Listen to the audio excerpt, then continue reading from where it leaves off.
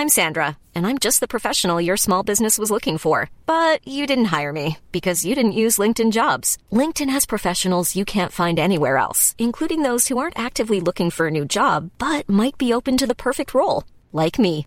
In a given month, over 70% of LinkedIn users don't visit other leading job sites. So if you're not looking on LinkedIn, you'll miss out on great candidates like Sandra.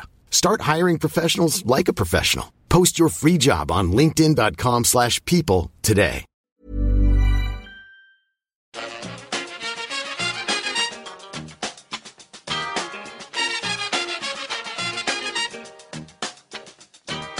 Bring it fast. Bring it to the... Hello and welcome back to the EPL Roundtable. I'm your host, Kevin DeVries, and as always, if you'd like to reach us at the podcast, you can do so by either tweeting us at EPL Roundtable or emailing us at eplroundtable@gmail.com. Hi there. Thanks for having me on. It's Joshy here, at doc_Joshy on Twitter, and you'll find me on various podcasts, including this one, obviously, and YouTube channels. Hi, I'm Dan, Arsenal fan. You can get me on Twitter at @the_jersey_fits. All right, thanks so much for joining us, guys. Up first, of course, we have Making the Rounds, where we each have a few minutes to discuss what's been happening at our clubs this week. Joshy, Manchester United, things have, on paper, been going very well with this 16-match unbeaten streak. Do you think that is representative of how you've been playing of late? I think, well, this week we had a couple of good wins, a really good win yesterday against Watford, and that 16-match unbeaten run is, I mean, obviously it's a great run to be on, but you know, the caveat being that we've had 7 draws in there, including 2 from, you know, a couple of weeks ago, which, you know, we should have won. So when you look at that as on its own, if you just say, 16 matches unbeaten, yes, of course, that's a great record to have, and one that we want to extend for as long as possible. But at the same time, within that, there are a lot of matches where we should have won and our finishing has let us down. And that's pretty much the same as, that's pretty much the story of the season. So even yesterday against Watford, we won 2-0 and it was quite comfortable, but actually it should have been 5-6, 6-7 even, you know, maybe not should have been, but could have been. But the finishing has been pretty poor all season long. Even Zlatan Ibrahimovic, I mean, it seems a bit churlish to be criticizing our top scorer. He's got 20 goals for us this season already, and it's sort of 10 seasons in a row he's got 20 goals for his club. But even he should have 10, 12 more goals this season, just the number of clear-cut chances that he's missed. And even yesterday he could have had a hat-trick, and 2 of them were properly, not easy chances, but chances that were, you would say, were clear-cut chances, you know. So yes, it's great that we're on this run. And it's really good to be going into to have got that win yesterday and last week, because now we're going into a period where we don't play a Premier League game now until March because of our cup commitments. So to get that under our belt, and you know, we were in 5th position out of 6th place for a good few hours, so that was good too. So you know, the run's been good, and something that, even though we're still in 6th position, I think in the last 8 weeks we've cut back. I think we were 11 points off second, and now we're 2 points off second. Still in 6th, but you know, we're cutting that deficit down. That might change tomorrow with City playing, but at the moment, you know, we're making progress. And yeah, the unbeaten run is something that we will want to extend, you know, for as long as possible, as would any club.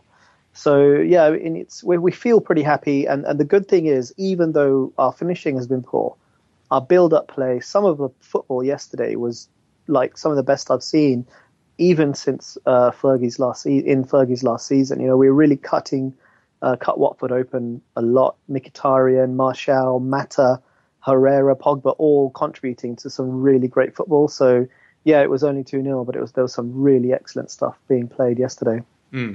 I have a question for you at the back, because Jones has been dealing with a small injury. Rojo wasn't in the team at the weekend, but Smalling is back. You still have Blint. You have Eric Bailly.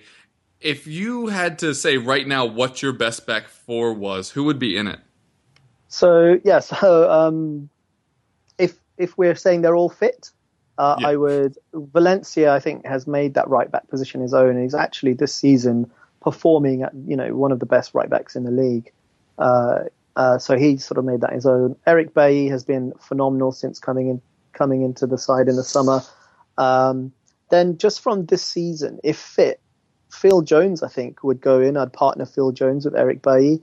I think he's just a bit better on the deck as well, having sort of had that experience playing at fullback and in midfield. But again, like you say, he's got those injury issues that sort of keep cropping up. He went on a really good extended run of games, but like you say, he's injured now. But he would certainly be the partner. That's who I would choose to partner Eric Bailly at the moment. And at left back, I know that Luke Shaw is a phenomenal player at his best, but we haven't seen his best for a long time. So, and that's also down to the fact he's not really getting the opportunity. So whether that's a mental thing, after his long-term injury, or he's not putting their work in, I don't know. But if he was to hit that form that he did before he got that injury, then I would put him as first choice. But that's a big hypothetical because we've not seen that form in a long time. So for the moment, I'd probably either Daley Blind or Marcos Rojo, to be honest. They're both sort of left backs, but not quite left backs. So either one would be fine. They each bring something different. Daley Blind's distribution is phenomenal. His reading of the game is excellent. And his delivery, obviously, from wide positions is really good. But he lacks pace, and he's probably not as aggressive in a tackle as I would like, which Rojo, he is quite quick, does have that pace, and he is aggressive. So either one of them, really, they bring something different. But ideally, Luke Shaw would find that sort of form, and then that would be my back four. Yeah, I'm very glad you mentioned Blind's delivery, because I always think back to the World Cup, that Van Persie diving header against Spain. Yeah. Because that was Blind, and that ball was just absolutely marvelous. Cool. It'll be very interesting to see how all that shakes out. I agree with you on Valencia as well. His attacking statistics have been insane this season. I think his attacking has been better, has been really excellent, getting down that right wing. His delivery, again, if his delivery was as good as Daley Blind's, then I think he would probably be one of the best attacking fullbacks in the world. But sometimes that's the side of him his game that lets him down. But this season, what's been the biggest improvement is his defensive work. He used to be a liability at that sort of right back position, not through sort of any massive fault of his own. It's not his natural position, or it hadn't been in the past. But it looks like Jose Mourinho has sort of worked on that quite extensively, because his defensive positioning is so much better, and he's sort of really is contributing to that back four and sort of how well that back four is playing. So I think he's been really excellent this season. Definitely agree with you there. Dan, you also get a win. The first goal was contentious for many. It was handy. I see what you did there. Me and every other newspaper or website ever. Yeah, like when Gabriel Jesus scored, it was like, Jesus saves. And we're like, we get it. Do we have to do this his whole career? No, Jesus from a cross. Come on. Yeah. But for Arsenal, you needed a win. Things had been looking a little bit rocky, so to get a win that you needed like that, obviously good. But in a match you probably expected to win. We also saw Arsene Wenger publicly say that he's been offered a new contract. If you would be so kind, break that all down for us. Arsene Wenger was always going to be offered a new contract. It's up to him to turn it down if he feels he wants to stay. The board's not going to fire him, and unless everything goes catastrophically wrong, is just missing top four catastrophically wrong? I don't think so. I think catastrophically wrong is more like finishing 10th or something. But again, it's interesting this season because I'd say we're probably the only team in the top six that's got worse, but less on us, more just there are six really, really good teams. I don't think, as much as it sucks, as in you're not in the Champions League, I don't think there's any shame necessarily in finishing sixth. Again, that's a weird sentence, but there are six legitimately very, very good teams this year. As far as even if there weren't, I'm not sure finishing fifth would be so catastrophically wrong that the board wouldn't offer Wenger a new contract. But then you have to wonder whether he would want to go again, because he's a smart guy. He kind of, he hears everything that goes on, everything that fans are saying, whether right or wrong, he hears it. He knows he's getting up there in age, to say the least, even if his hair is still perfect. I don't know, I'm at the point where I'm never going to actively want Arsene Wenger to leave, but if he signed an extension, I wouldn't be ecstatic like I would be at a point. I think he has his limitations tactically. We know that, even if he's still very good at the front of the game and other stuff like analytics and being able to spot talent. He's still very good at that. I think he does have his limits, and I don't know. I love him. I'll never ask for him to leave, but I wouldn't be quite as devastated if he was to call it a day and retire as I may have been a year or two ago, which sucks to say, but... Yeah. We spoke with Steve Boniface the other day, and we're discussing the long-term futures of Alexis and Özil, and both kind of came to the assumption that if you were only going to keep one, Alexis would obviously be the more likely to stay. Another not super inspiring performance. Definitely on the other side. Interesting. Yeah, no, I think if it's one or the other, Ozil's probably the one that's more likely. You think Alexis would move up and Özil would be stuck, as opposed to keeping Alexis and then kind of not being as interested in keeping Özil? No, I think Alexis would be the one to leave. Right, because you think he's going to move up. Ah, okay, yeah, I thought you said Alexis was the one more likely to stay at Arsenal. Oh, I did. This is okay, yeah. No, I think if one person's going to stay, just from which one is more likely to sign a new deal, I think Ozil's more likely. I think he has. Alexis is more. I don't think he's as attached to the club or the city or the style or like the lifestyle he lives in London, where Ozil I think definitely is. Not so attached that he couldn't leave, but I think he's. I am under the impression that it's more likely that he signs a contract extension than Alexis does. That's interesting. What do you think is causing some of these kind of poor showings we've seen from Özil? Because some have been lopping it up to disinterest. That's bull. Not going to curse, but yeah, no, I think that's total bull. He's had I think it's weird because you'd think putting Alexis in front of him would be better for him. I'm not sure it necessarily has been. As far as his creative numbers have been down all season. It was just earlier in the season he was getting more shots, and he still is getting more shots and stuff. He's just was well overperforming earlier in the season, and so it's evening out. But yeah, I mean he hasn't had as good a season as he did last year. I think his creative numbers are down again. I'm thinking that may be down to putting Alexis up top. It's just a different system for him. He is putting in a lot more crosses. He's drifting wide a lot more. Yeah, I mean, what was it? He's always drifted wide. He has a free roll in the 10. He loves picking up room in the half spaces. But I'd say some of his chances were he could have just drifted wide and crossed to Giroud. You're not drifting wide and crossing to Alexis. And with Alexis the good thing about Alexis is he's not such a static target like Giroud is, which I think is better for our attack. But if you're just looking at it's easier for someone to just find a striker sitting in the middle and create for him. And it's probably easier to defend against, but when you're Mesut Ozil, you can just say, you're not going to defend me, I'm going to create a chance anyway. So, and then as far as just the lackluster performances, I think, I don't think anything's down to effort. I totally disagree with that. I think it's a lot of, if Ozil doesn't play really well, people are more prone to say he's played badly or he's been lackluster purely because of the whole body language thing. It's like he's always been like this. He's languid. He's not obviously energetic or passionate, even though there's always the fun thing that he tends to run more than Alexis, even though the narratives are totally flipped. But that's a whole other thing. I don't buy the whole disinterested thing at all. All right. At all. In any way, shape, or form. Hey, tell us how you really feel. Yeah. But isn't it a case of someone like Ozil, if he's not scoring and he's not getting an assist, then people notice that and say, well, what's he in the side to do? So I think that's a valid point in the sense that he's not really a grafter, someone that will tackle and things like that. So he doesn't stand out unless he's standing out, if that makes sense. Well, yeah, his whole thing is he's good even without standing out to the obviousness, because he tends to, he's still vital in building up the play. I think that's more, I always blame it on the fan, but... Yeah, in terms of just the general perception of him, because he's sort of billed, as the assist king or the end, the guy at the end product.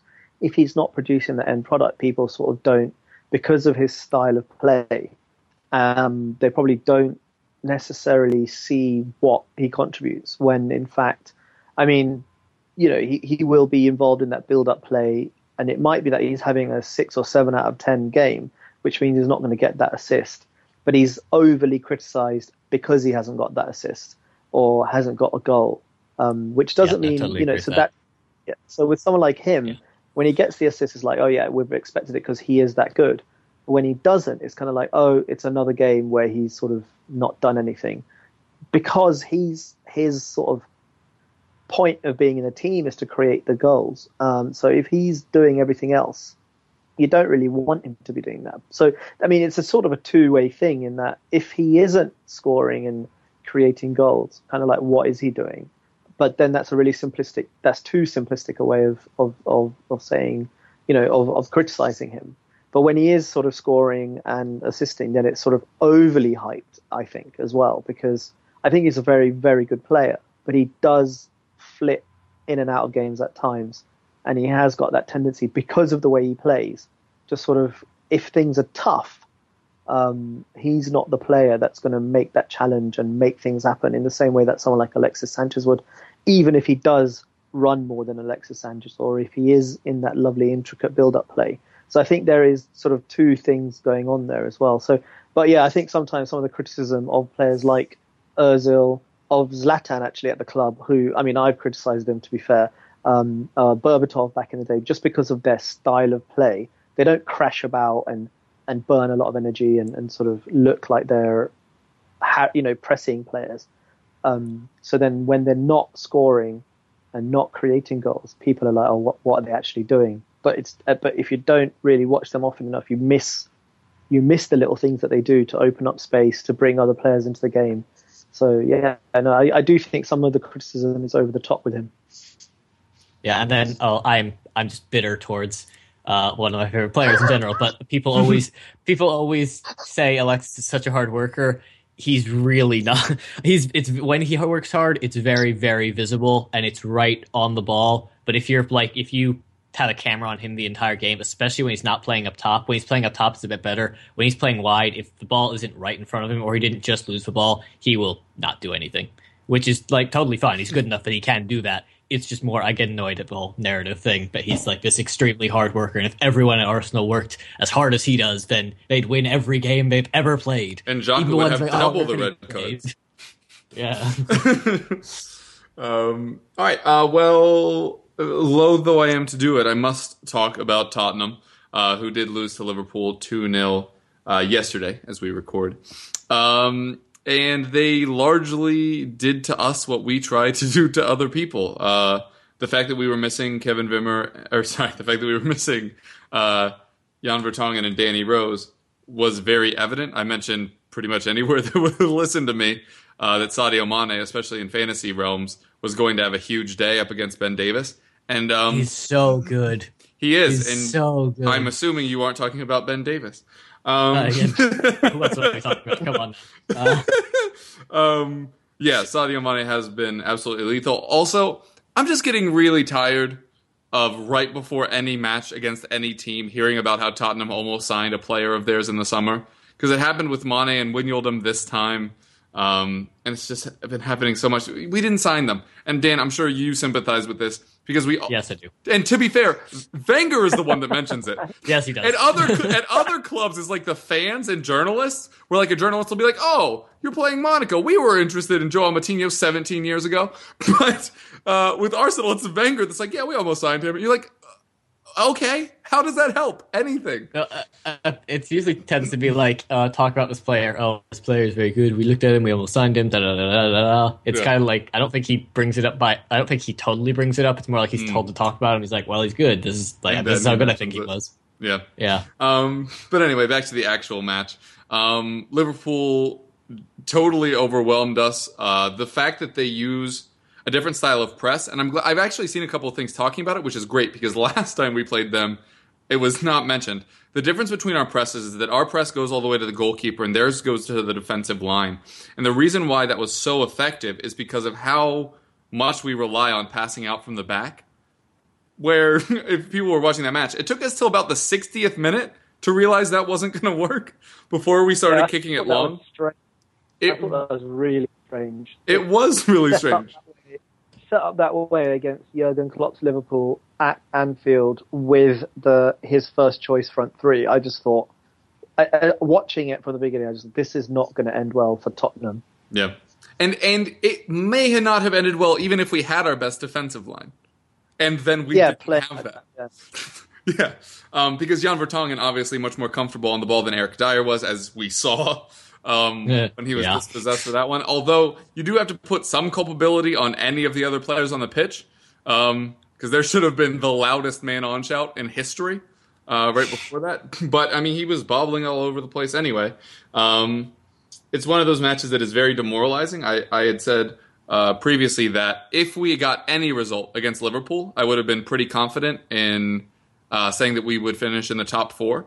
Now with a loss, you have to start questioning that. And as Joshie mentioned with Manchester United, 3 weeks ago, people were talking about how both Manchester clubs were out of the race.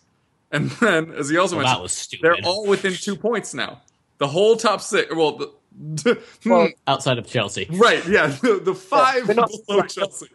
But yeah, so this was a pretty big negative. We, depending on what Manchester City's result, are going to still sneak away in second or third, even though that gap has closed. So those are the positives. The negatives are that there were some very concerning things in this match, which was our continued lack of chance creation, which was staggering considering how maybe the 4 times we actually got forward, we were just incisive. We were cutting through them so easily. But we just couldn't get the ball up there consistently. And then by the time we did start getting the ball up there, Son had picked up a little bit of a knock. Then you bring on Sissoko, we brought on Janssen, we brought on Harry Winks, which to be fair I did think helped because just having a player that's confident on the ball and is a good passer of the ball was important. But it's not like Dembele was having a poor match. He was probably our best player up until the point that he was taken off. But yeah, Poch just got this one very wrong. And then the players didn't put in the kind of performance that can overwhelm some tactical mistakes. The match that I kept thinking of while watching this was West Ham last season. It was the first time Leicester had dropped points in the new year, and we could have closed the gap to 1 match, so we would have been 3 points behind. And we were riding on a somewhat high. We came in kind of expecting to get a result the way we had been doing, and then just got outclassed by Bilic as a manager and outclassed by Payet on the pitch. And it just felt like that again. Klopp just got everything right. And not only did they get everything right, but Mane had one of those performances in bold letters. And the worst thing is that it was predictable. Like, we knew the issue was going to be down our left, down Liverpool's right. And then the fact that that's what was so effective was very frustrating. They kept beating us with diagonal balls and with a high press. That's half of our game. And it's really staggering. We had been getting better against teams that pressured us. It had been very surprising the past 2 years how poor we were against it, considering we deal with it in training every day. And then to see that kind of lapse in a match this important was very, very frustrating. Again, like we talked about with points, end of the day, not that huge of an issue. In the scale of the table, we don't have another away game against a top 6 side for the rest of the season. We do have Arsenal and United in our last 5. Both of them are at home, though. But we're about to hit a very kind run of fixtures that we have to pick up points from, because if we don't, other people will certainly take our spot. Mauricio Pochettino made an interesting point.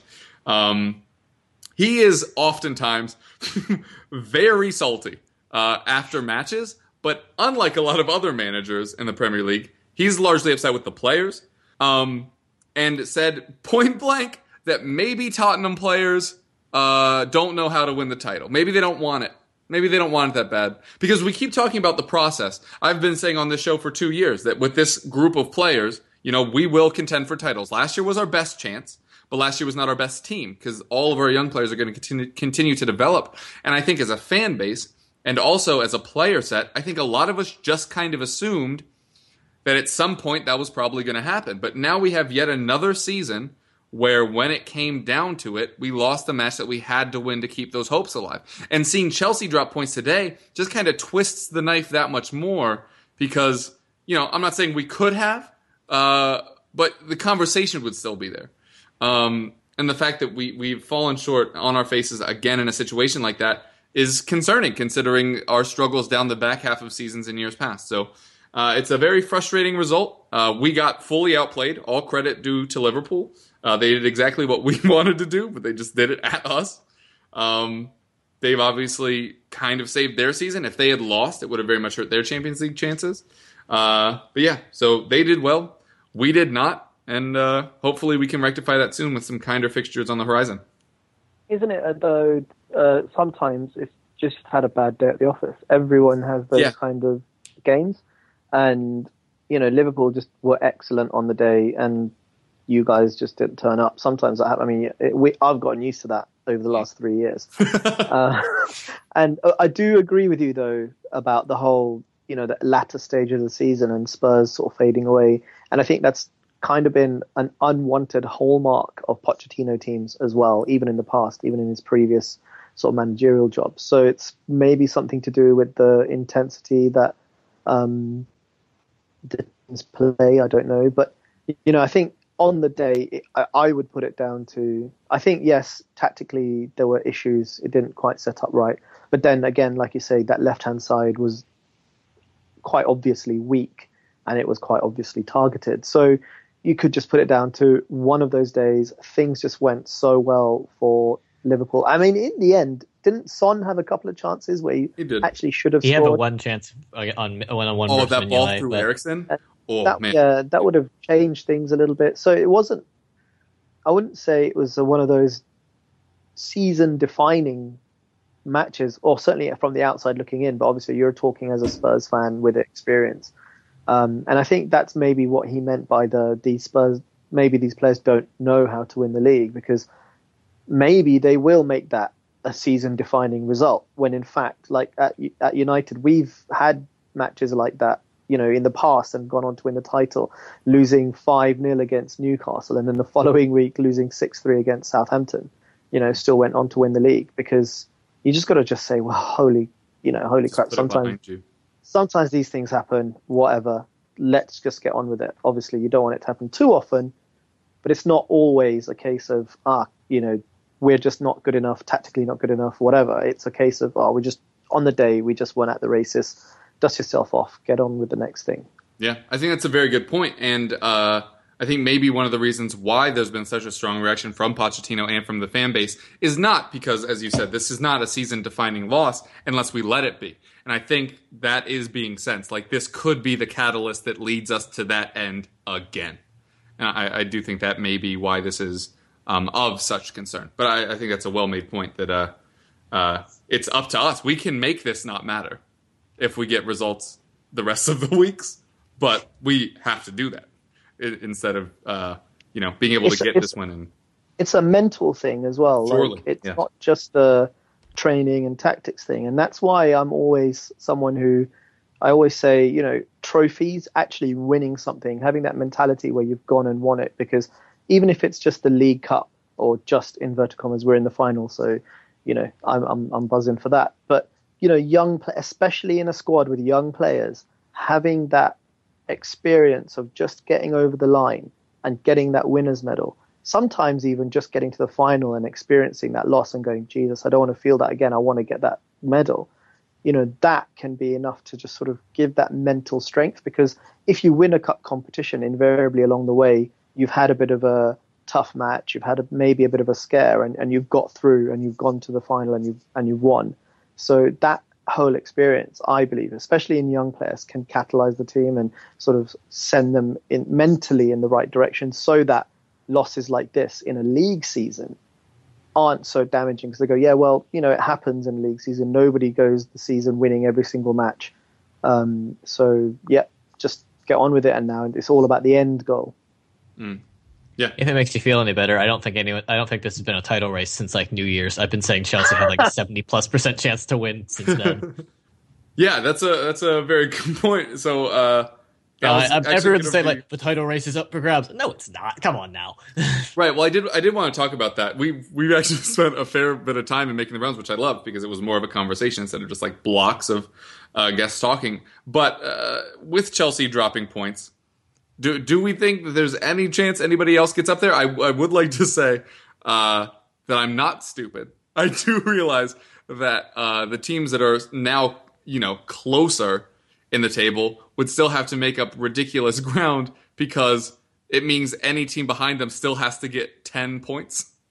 They still have to make up 10 points, which means Chelsea have to drop those points. Otherwise, it doesn't matter. Yeah. If City win tomorrow, it'll only be 8 for them, but I still think it's I think it's been over for a while. What was it? Whatever their lead was at around Christmas, I think the only team that had ever blown a lead that big was Kevin Keegan's Newcastle. Ooh. And this isn't Kevin Keegan's Newcastle. I haven't seen them not winning the title for, what was it, the 12th? About a month and a half, 2 months now, and I don't think that's changed. So that's just because of a draw to Burnley. Yeah, I think Jose Mourinho made a good point, and it sort of echoes your point about Newcastle, or rather, the antithesis of that. But he said in the post-match interview yesterday, because he was asked the question, is the title still on? And, ultimately his answer was no, but you never know, because obviously you never know in football. But essentially he said, with a team like Chelsea with this type of lead, you don't expect them to blow it, not because, they can't lose and they're invincible, but their game defensively is so good. Today they let in a goal, but it was from a free kick. But defensively, they're so good that for them to lose 3-4 matches that they need to lose for any one team to catch up, and then that team has to still win all their games, it's kind of so unlikely. Whilst with a team like Newcastle, they were so attack dependent that you could get at them at the back. They'll draw games. They might lose the odd game, but they'll draw games and they'll let in goals. And so that's why I thought that was a good point, because this Chelsea team is so good defensively that it's just highly unlikely that they're going to lose that sequence of matches that's required, and also have another team win those 4 or 5 games. Right. That being said, it's not unheard of. And City have a chance tomorrow to go to within 8 points. That's 3 matches. So it's not like that sequence of 4 or 5 games, or it doesn't even have to be a sequence, but it's 3 matches. It's not inconceivable. Chelsea still have to play us. I'm sure they've got to play, I think they've got to play City still. And they've got away matches at Everton coming up. Everton aren't just going to roll over. So it's not inconceivable. And you never say never, and it's not over till it's over, and all the other cliches that come with it, but it's going to require something completely catastrophic. But and that's why you just don't see it, because they're not the type. They don't look like the kind of team that are just going to crumble since they switched to this his preferred 3-4-3. They've just looked so solid at the back that you just don't see them crumbling in the way that Kevin Keegan's Newcastle did, or in the way that actually United did when Arsenal chased us down. I think it was a 13-point gap. The one where we won 10 in a row at the end of the season. So that was down to the fact that Arsenal went on just a ridiculous run of wins.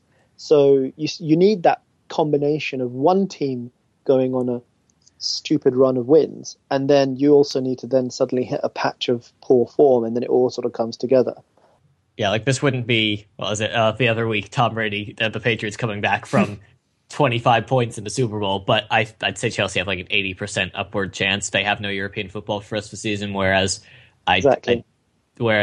City don't. They only have 2 matches against the rest of the top 6, home to City and away to United.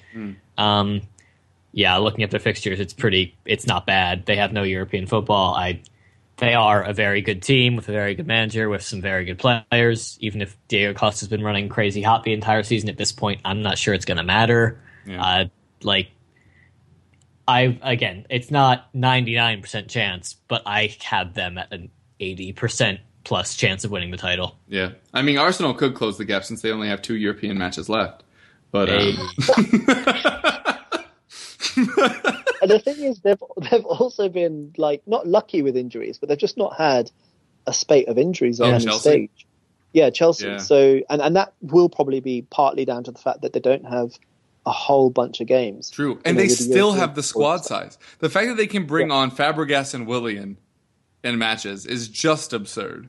Not to mention Michi's really good if anything ever happened to Costa. Right, yeah. Like they and like I know that the Nathan Ake recalling got a lot of hate because it's a young player signing up for basically the Imperials. Backup duty. But my point was that is just safe proofing their squad because now they have a backup for every one of their back three center backs. So in a worst case scenario, they could still field their preferred formation. And when you're as many points ahead as they are, it's not about making a big move. It's about making sure that if anything happens, you have a situation to deal with it. I just think that's largely what that was. And yes, it cost the money to recall him early, but you know what? It's less money then if they win the title. So, what's in Rome and what's probably in Roman Abramovich's pocket. Right. So let's be real here. Yeah, he puts the amount of money it took to recall Ake. He pulls wet wads of that out of his pants when he forgets to do. Oh, I just thought that Abramovich does his own laundry. That's a dumb analogy. Yeah. There's absolutely no. He's like, what is this? The spin cycle. Anyway, so Although, what is it? I mean, if we're going with your Imperial Star Wars analogy, maybe Ake's Finn, and he'll just blow it all up from the inside. Ooh, love it. This is the best extended analogy. I didn't think it was going to come back, but there we go. Conte's too likable, though. I was going to say, is he Conte is not because people Conte's like not angsty teen son of Han Solo, right? So that does make it tougher to Antonio convince someone to Conte. betray him. Mm-hmm. Are we talking about Antonio? I mean, I said it on Twitter the other day. I don't know whose antics I hate more on the sideline, him or Klopp. Obviously it's Klopp. But even, I mean, Conte's, I find it really annoying, but also I know that it's super annoying. I find it that annoying because they're so good as well. Yeah. So, it's kind of partly to do with that. But yeah, I sort of don't really like that. It's like when Mourinho went running down the side of the pitch. So ever since then, I'm just like, God damn it. I just don't want to see these managers do that. But then I say that and I remember Alex Ferguson dancing on the pitch. So, maybe I'm just being a bit of a miserable old git.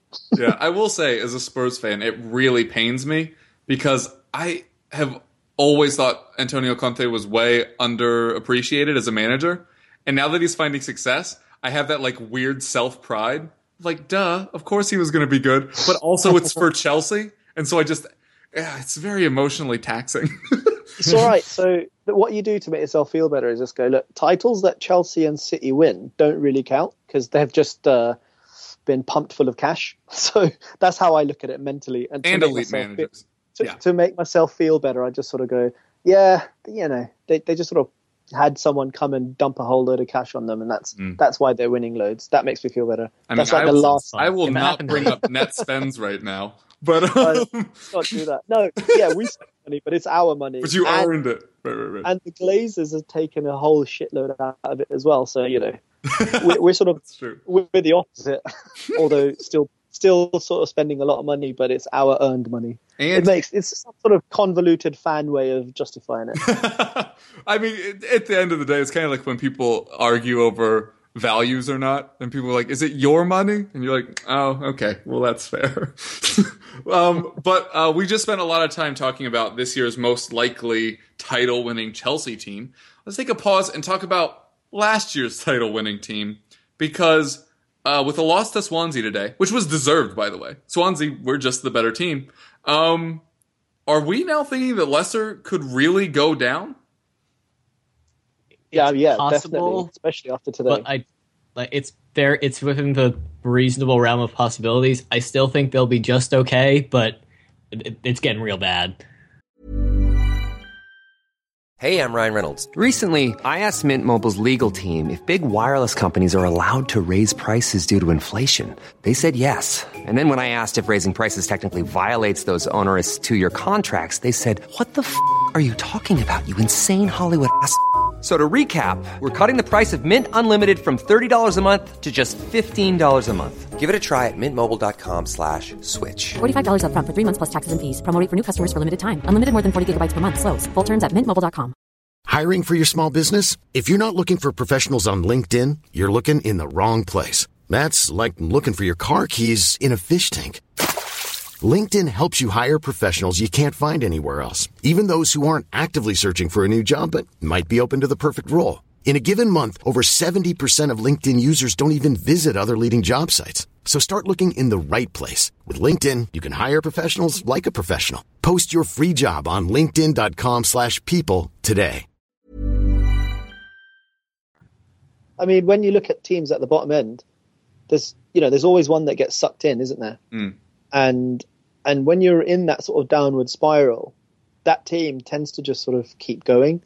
So that they're in that right now, especially after losing to Swansea today. So there needs to be a big change. Something needs to happen for them to sort of just kickstart out of that. They need to just get either a lucky win somewhere or just change something up. I don't know. But yeah, they're in real danger. And yeah, Dan might be right in that they just about sort of stay up. But I think that they are certainly, they're in massive trouble at the moment just because of the momentum or the sort of negative momentum that they've got at the moment. So there's something not right. I mean, I think there's a lot that you can talk about in terms of why they're in this position. One of them is Kante has gone to Chelsea. That's a big issue, but it's also, I think they've changed the way they play. They absolutely have. They totally have. First of all, they're not a surprise package anymore. But secondly, they're sort of playing differently to the way they played last year, almost as though they've kind of not believed the hype, but almost as though like, oh, we're league champions, we should be playing a certain way, when in fact they should not have changed the way they played, because the way they played was working so well. They soaked up pressure, they worked hard, and then they hit you on the break. And they use Jamie Vardy's pace to sort of hit teams on that break, and the pace of Riyad Mahrez and his skill. And there are other players. What's the other winger's name coming? Yeah, he was excellent last year. Yeah, Albrighton. And they have the players they brought in, like Slimani. Slimani. And then the other chap. They've got amazing pace, but they're playing a different system or a different style. This stat is old. It's from like the first 10 games of the season, but Leicester were a bottom 5 team in like shortest pass. They were in the top 5 longest passers in the league for like each pass length. This year, again, this is only through the first 10 games when I saw this, but it was like they were top 5 for shortest passes. Like they totally changed the way they played. Yeah, exactly. And they're doing a lot less sprinting and breaking away, which is what they did last year so well. I do think teams are learning, like, okay, we tried to beat them at their own game for like the entire, or was it we tried to beat them while allowing them to play their own game for like the entire season, and that didn't work. So we're just going to sit there and not want the ball. And I think it is harder for them to counter, but I do think they've also changed the way they've played. Yeah, absolutely. It is much harder because they're not the surprise package anymore, but and the other thing is, I don't know, they just don't seem to have that energy, that zip. They're not pressing teams, they're not hunting them down, or at least they're not doing it as much as they used to, or as often as they did, and consistently as they did. So the thing I always joke for the loss of Kante, essentially because they had Kante last season, they didn't play a 4-4-2, they played a 4-5-2. Kante's just 2 people, and now they can't. Someone say? Yeah, it was their sporting director. Said that it wasn't fair because they were playing with 10 players in Conte.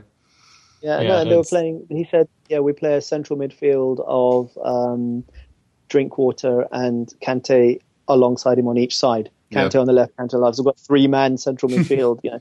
So it's kind of like, he is a phenomenal player, and he is going to be missed. But most teams would miss a player like that.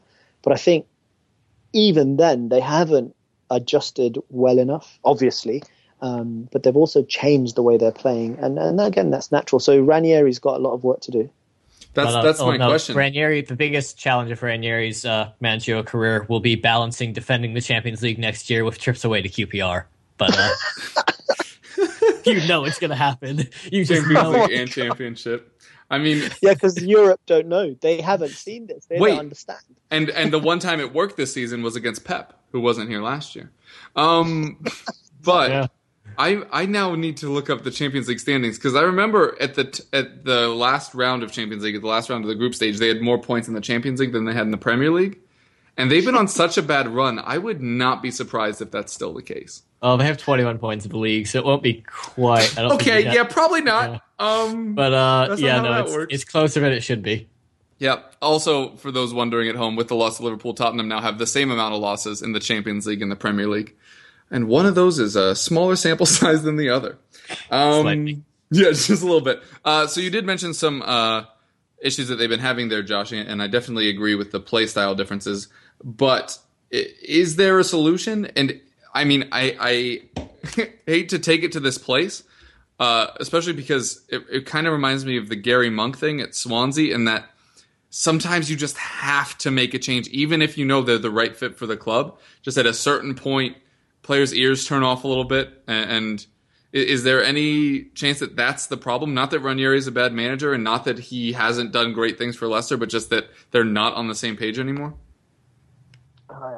It's a difficult one, especially as they're in the Champions League still. Yeah, there was that slightly odd interview from Kasper Schmeichel the other week where he was, really sort of odd in the sense that most players just come out and say, yeah, look, we've got to get on with it, blah, blah, blah. But he was really not negative, but critical, saying we really need to step up kind of thing. So, but he also did say there's nothing sort of going on in the dressing room. I guess he would. So it's a difficult one. That being said, he won the league last year. You can't sack him. Wasn't he manager of the season as well?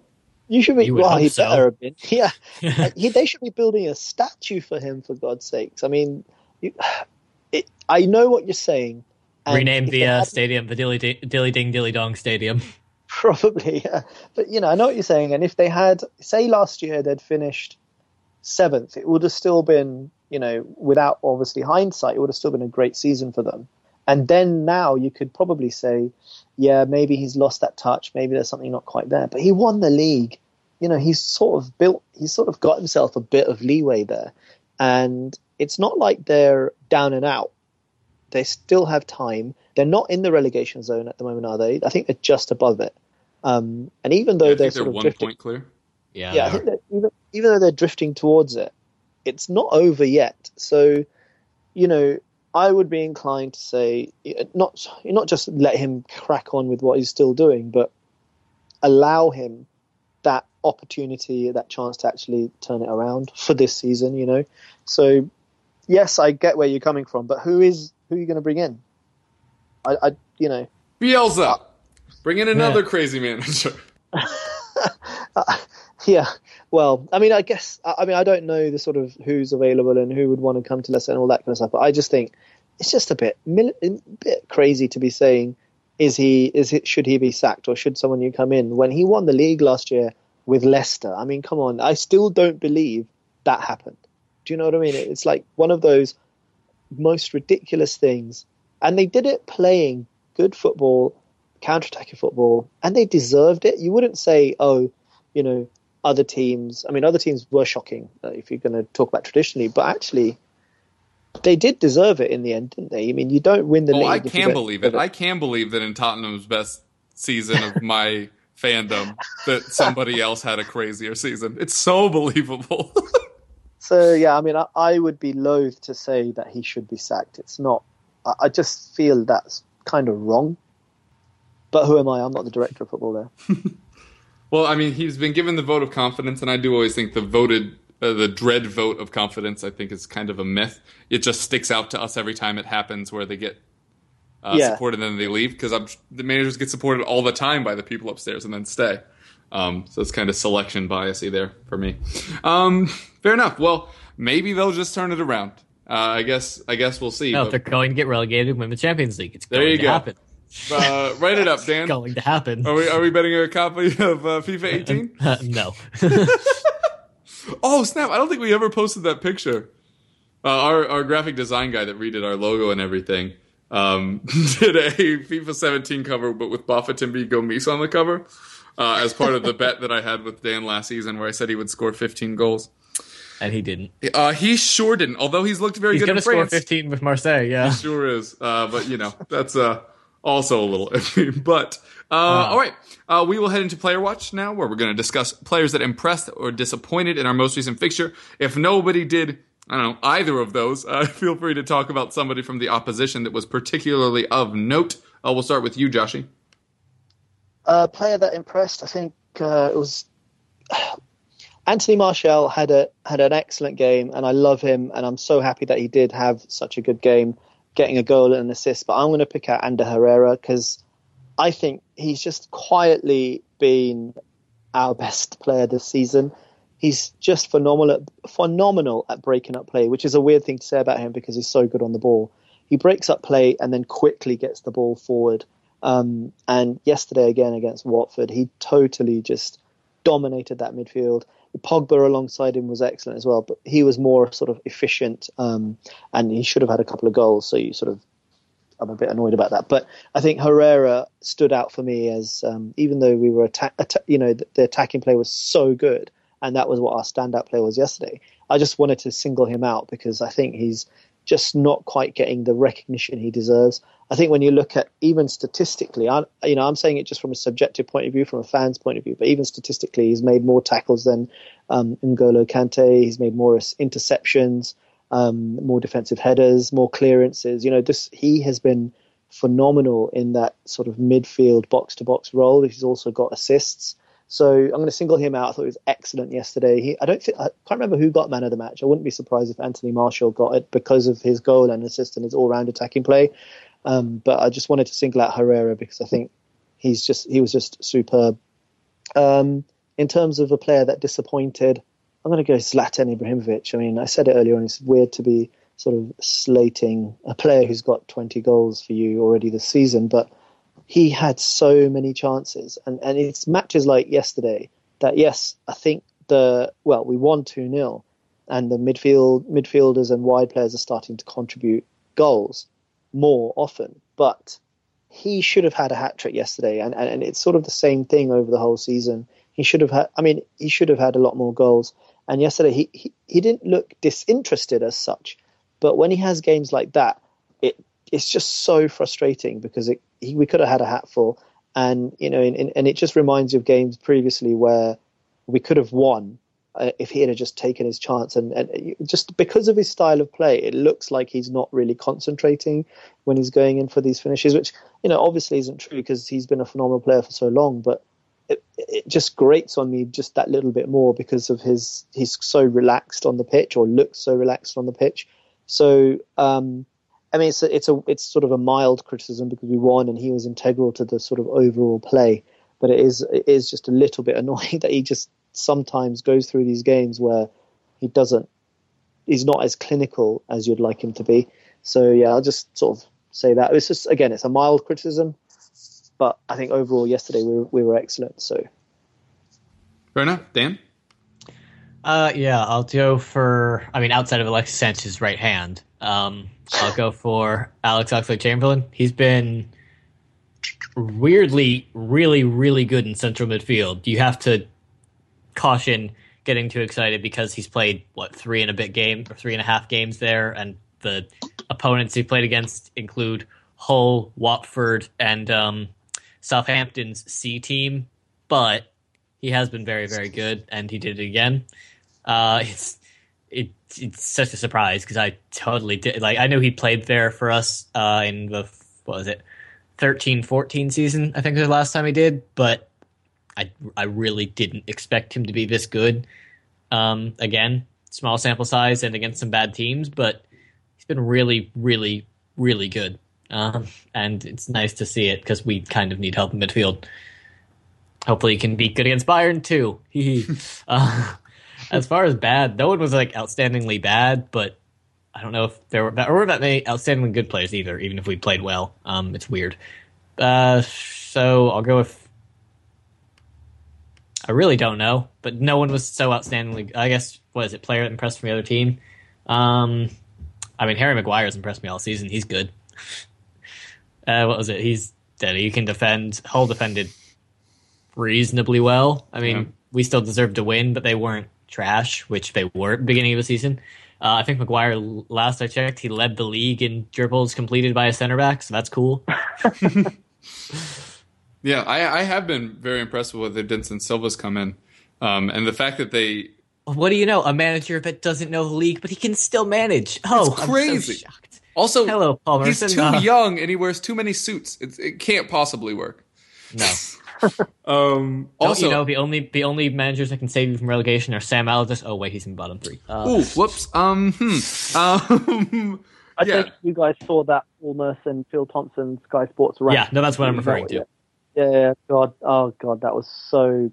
Just watching that was so cringe. I was actually watching a show when it happened. I was like, oh my God, this is embarrassing. I can't imagine watching that like, as it happened and not knowing what was going to happen going in. Because going in, I watched. I'm like, I know what's going to happen. This is going to be awful. Like, yep, that was awful. Just watching it live, I could just be like, looking at the TV, like, what is going on? The best was when the repeated question was, well, okay, who would you get in? And they're a young English manager. A young English manager. What was they naming one? Was it Gary Rowett or something? Did he say Thierry Henry? And then at one point he said Thierry Henry, didn't he? And I was Did he like, actually? oh. Yeah. I missed that part. I don't know if it was in the same segment, but he did say it. He had us finishing 8th this season. I mean, what was it? I didn't even. There's been like clips of him going around all of the past like 4 weeks. Was it for the 2 FA Cup ones?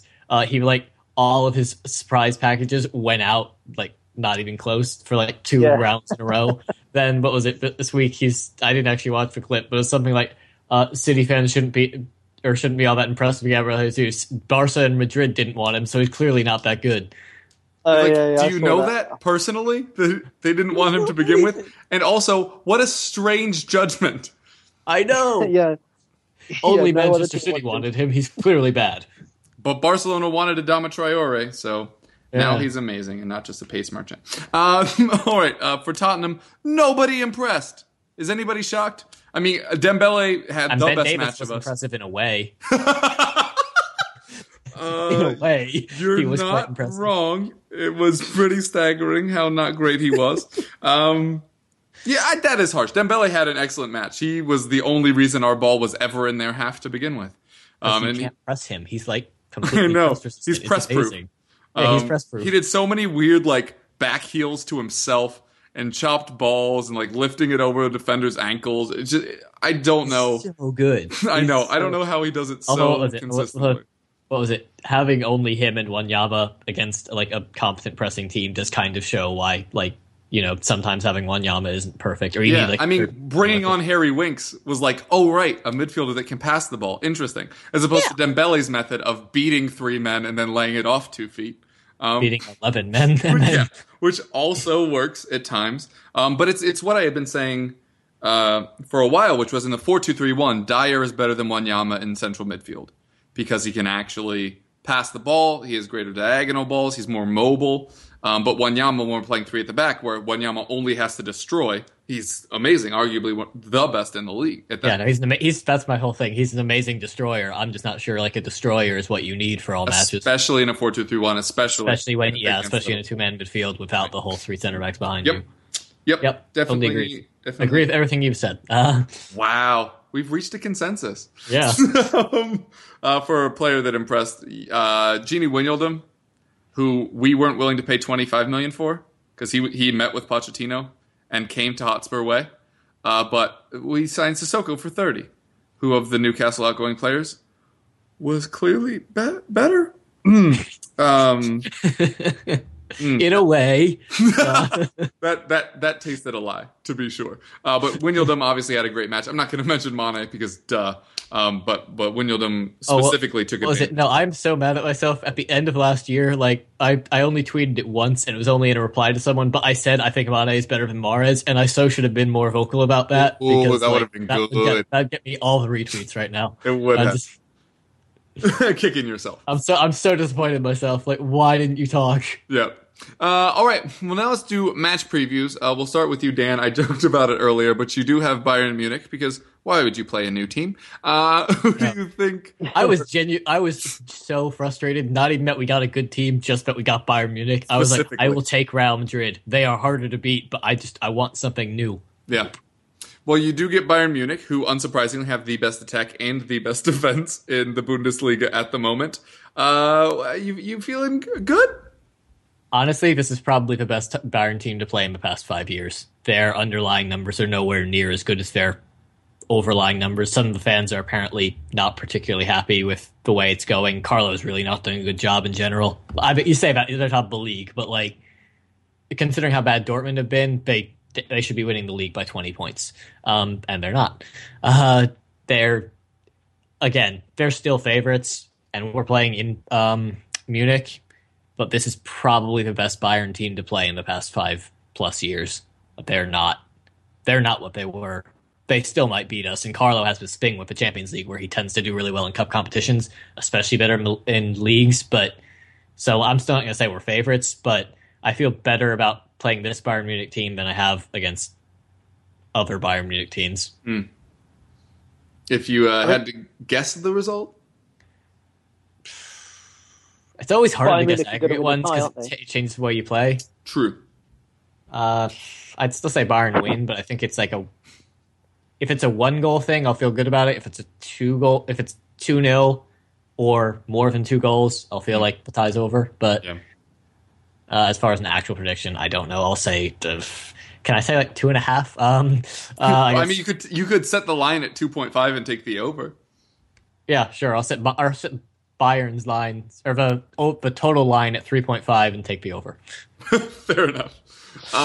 Tottenham will be playing Belgian Giants Genk in the Europa League. We're back, guys. I do not think you will see anyone from our first 11 in this match. I think we're going to roll out the kids and just kind of see what happens. If we advance and get a decent draw, maybe then we'll start seeing some first-teamers, especially if we start dropping in the Premier League, if this Liverpool loss is as destructive to us mentally as it could be, as we discussed earlier. But I assume we'll put out the kids, and it'll be a draw, or we'll put out actual players that matter and win. But I would not be surprised if it's the former. And then, Joshy, kind of have a double dose with you, because you also have an important match at the weekend, but let's start with your match against Saint Etienne. So we're going. This week it's the home leg. I don't know a massive amount about Saint Etienne. I know they're about 5th in the league, but they do have the 2nd best defense in Liga. They've got Pogba's brother there. I can't remember which one. He's got 2 brothers. I think. Is it Florent? Yeah, not Matthias. Matthias is another one, right? So it's definitely the other one. It's the one that starts with F. Yes, it's him. Aside from that, I don't know too much about them, but looking at the league and the fact that they've got the 2nd best defence, they're probably going to be more difficult to break down than I think a lot of United fans are anticipating. I think we'll have to be patient. The French league isn't exactly known for its high intensity, aside from Monaco, who are scoring at 3 goals a game this season, so that's pretty impressive. And even there... Yeah. Have you seen their shots on target numbers for goals? Yeah, they're literally scoring every other shot on target. That's not. There's no way that's sustainable. Which is the opposite of what we're doing. So, which is taking you guys have been really unlucky, just in general. Well, unlucky, but my whole thing actually, is I think it's unlucky. Poor finishing. You know what I mean? It's a. Yeah.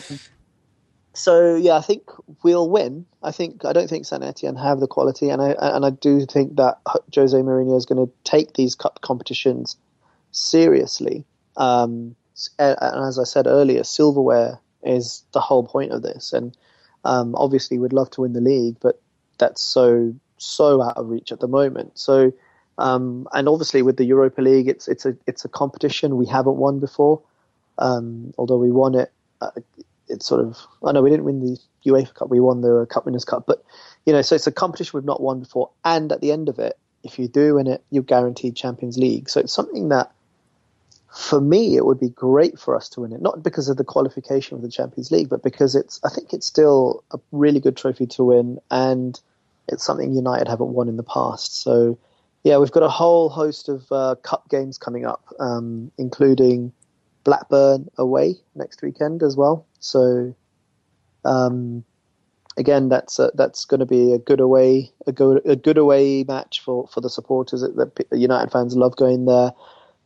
Difficult game to go there, and just historically we always find it a bit difficult there. But I think we'll get the result, and we will charge through this month, I think, in terms of the cup competitions. I'm really confident of that, and obviously finishing it with the cup final at the end of the month, which I'm going to. So really looking forward to it. But yeah, it's all about the cups now. And I think Jose Mourinho, he wants to win titles, and he loves the League Cup as well. And I think if you're not going to be able to win the league, go for these. You have to sort of try and go for these other competitions. And you know, United are the only club left in the league who are sort of still fighting on 4 fronts, and it'd be great if we can sort of keep that going. Yeah, I assume that you'll kind of rest some Premier League players around that EFL Cup final. I think we may rest a couple against Saint Etienne at home. I don't know actually, because he might want to just get a big result at home so that he can rest them away from home. So I don't know. Jose Mourinho hasn't really brought in a whole bunch of youngsters in these games, although we have got a large squad. So it's the areas in central midfield where you're probably thinking we don't really have that depth. I mean, we've got Fellaini, Schweinsteiger really to come in. Carrick hasn't really been playing last couple of games, but he's been part of a key part of this unbeaten run. So, you know, he's ostensibly first choice. So it's in that midfield area where we probably don't have the options. I can see Jesse Lingard coming in, Marcus Rashford, but for some reason he will not rest Zlatan. He won't even sub him off. I don't think Zlatan's been subbed off yet this season. I can't remember him being subbed off. So, yeah, I'm sure he'll play, and he'll play as many games as he possibly can. But I think he's taking all 3 cup competitions seriously, and rightly so. And I think for that cup final, there is a bit of a gap before it. So, I think we've got the away leg. So, yeah, we have got the away leg. I think there'll be a few changes here and there, but I don't think there will be wholesale changes to accommodate for that cup final. I think it will be just good squad management. We have a good size squad, and he'll mix it up a little bit, I think, which is good, which is the right way to do it. Instead of just taking out, you know, he won't take out 9 players and bring in a new 9 just like that. I don't think that's Jose's way of doing things, really. And even if he did, actually, we've got that size squad to sort of accommodate that. Yeah. All right. Well, thanks so much, guys. We've gone a little bit over, but it was great stuff from you two. Why don't you tell the folks where they can find you? Cheers, lads. I'm Joshy my main thing is on Twitter. I'm at doc_Joshy. Look me up. I sort of feature on lots of different podcasts and YouTube channels. I'm Dan. Thanks for having me on. You can get me on Twitter at @the_jersey_fits.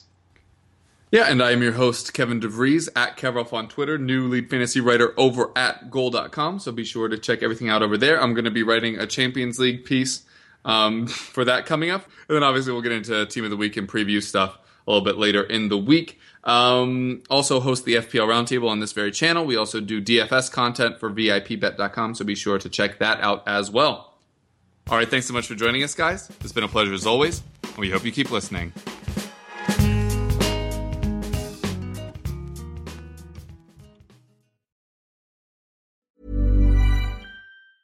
Normally, being a little extra can be a bit much, but when it comes to healthcare, it pays to be extra. And United Healthcare makes it easy with Health Protector Guard fixed indemnity insurance plans. Underwritten by Golden Rule Insurance Company, they supplement your primary plan, helping you manage out-of-pocket costs without the usual requirements and restrictions like deductibles and enrollment periods. So when it comes to covering your medical bills, you can feel good about being a little extra. Visit UH1.com to find the Health Protector Guard plan for you.